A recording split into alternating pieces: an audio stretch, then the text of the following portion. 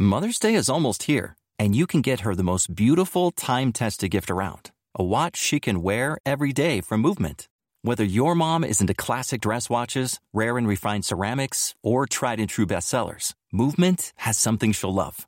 And right now, everything at Movement is up to 50% off site-wide during their Mother's Day sale. A watch is a gift that celebrates all the time you spent with mom, and a Movement watch is even more than that. Movement uses industry-leading materials for their fresh, modern watch designs, from technically complex ceramics to vintage-inspired style, all for an incredible value your wrist and wallet will both love.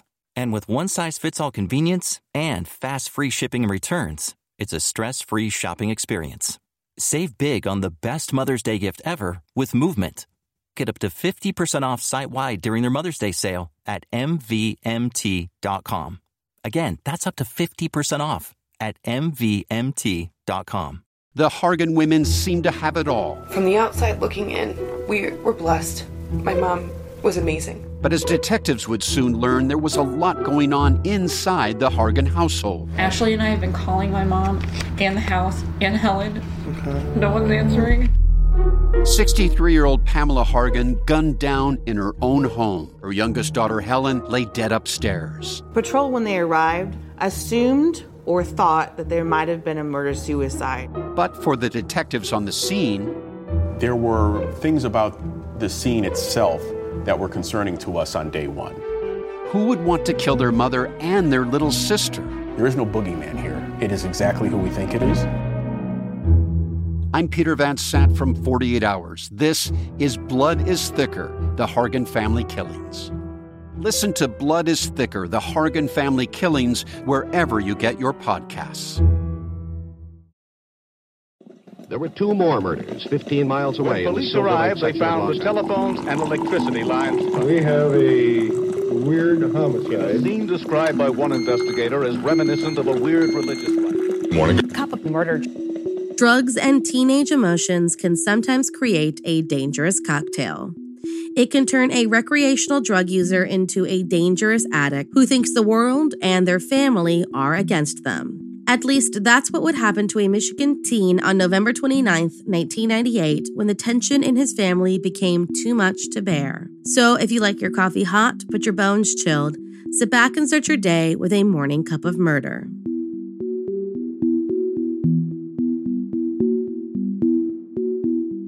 Seth Pravacki was your typical troubled kid.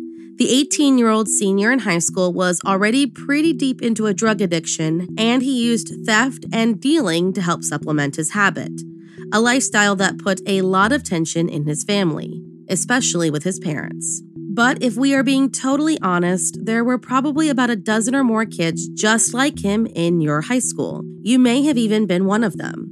But not many of us would take those issues and turn them into a bloodbath.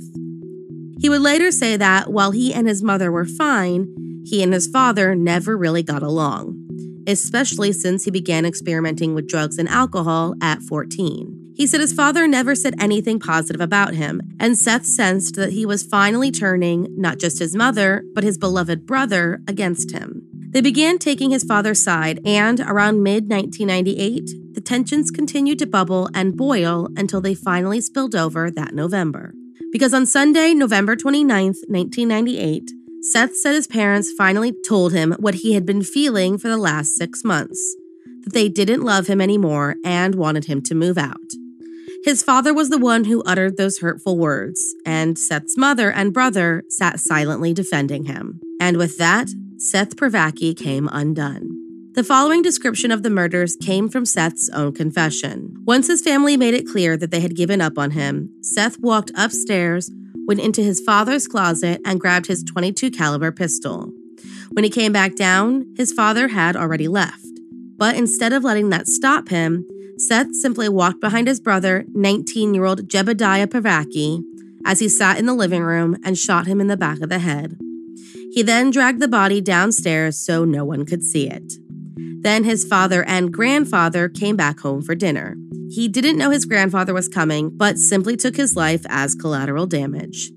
He shot both men in the back of the head as they walked past the threshold of the home. His mother, 49-year-old Linda Pravacki, who had been in the shower while all of this was happening, got out just in time for Seth to walk into the bathroom and shoot her in the head like the others.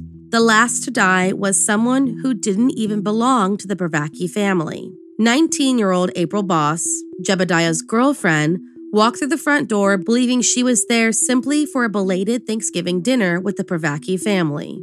She was instead greeted with the bodies of 50-year-old Stephen and 78-year-old John Pravacki. According to Seth, she thought it was all a joke and continued into the kitchen, where she was shot in the back of the head. Seth had no idea she was coming over to dine with the family. Like his grandfather, she was simply collateral damage in his quest to annihilate the family he thought hated him.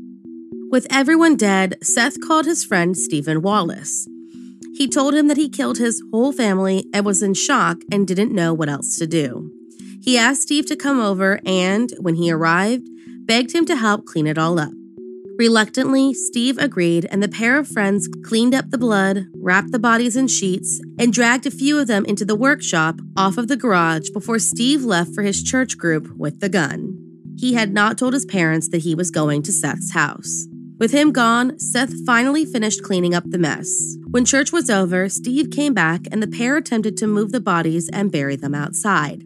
However, these two lanky teens were not strong enough to lift them. So instead, they formed a new plan.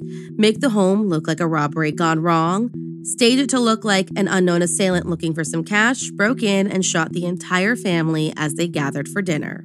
So they took the sheets off each of the bodies and placed the sheets in the trunk of the car with the intention of burning them later. Just as they shut the trunk, Seth saw a car pull up to the house. He ran inside and the boys looked through the sliding glass door to see who it was. Fearing it was the police, both ran from the home and through an empty lot where they waited for a few minutes before Seth went back to see if their suspicions were correct. They were. April's parents knew that their daughter had gone to the Pravacki home that day for Thanksgiving dinner. And when her employer called and said that she had not shown up for her third shift job, the parents went to the home looking for the girl. What they saw was a shadowy figure running from the garage. Some accounts say that the couple called just upon seeing the suspicious shadow. Others say the couple walked closer to find a body and blood on the ground. Regardless, the police were called and they were now at the Pravacki home. As he made his way back to his hiding spot with Stephen, a car pulled up behind him and he dived into a nearby ditch. The next thing he saw were the red and blue of police lights flashing behind him. He ran back to where Stephen was hiding, but could not find his friend and accomplice. He hid in the woods as he heard the sounds of search dogs and sirens all around him. He began to run and continued running and crisscrossing through the town until he could only hear the dogs and sirens in the distance. When he was sure he had shaken them, the young fugitive fell asleep under a tree and did not wake until the morning. The next day, he made a new plan, a plan that involved taking his own life. He walked back to a friend's house, but when he found that the boy wasn't home, he decided to wait in a nearby barn until they came back. That is where police found him and finally arrested him on November 30th, 1998. In custody, Seth gave a full confession, including the fact that, while Stephen Wallace did help him, he had minimal involvement. Both boys were charged with 5 counts of open murder, but Stevens was later reduced to accessory to murder. Seth Pravacki was sentenced to 5 life terms in prison without the possibility of parole after pleading no contest. He claimed that the murders were the product of the tension and anger with his family, and coming down off a strong dose of LSD. On November 1st, Stephen Wallace was acquitted by a jury. At the time, the prosecution called it the worst mass murder in West Michigan history. On July 15, 2010, Stephen Pravacki was shot and killed during a failed prison escape at Kin Cross Correctional Facility. He and 2 other inmates overpowered the driver of the facility's semi-truck and attempted to drive it through the fence. Guards apprehended the other 2 men, but Seth tried to flee the turf and was fatally shot. Thank you for joining me in my morning cup of murder. Please join me again tomorrow to hear what terrible thing happened on November 30th. Don't forget to rate and subscribe and let me know how you like it. If you want to help support the podcast, there's always Patreon or just sharing it with your true crime obsessed friends. And remember, stay safe.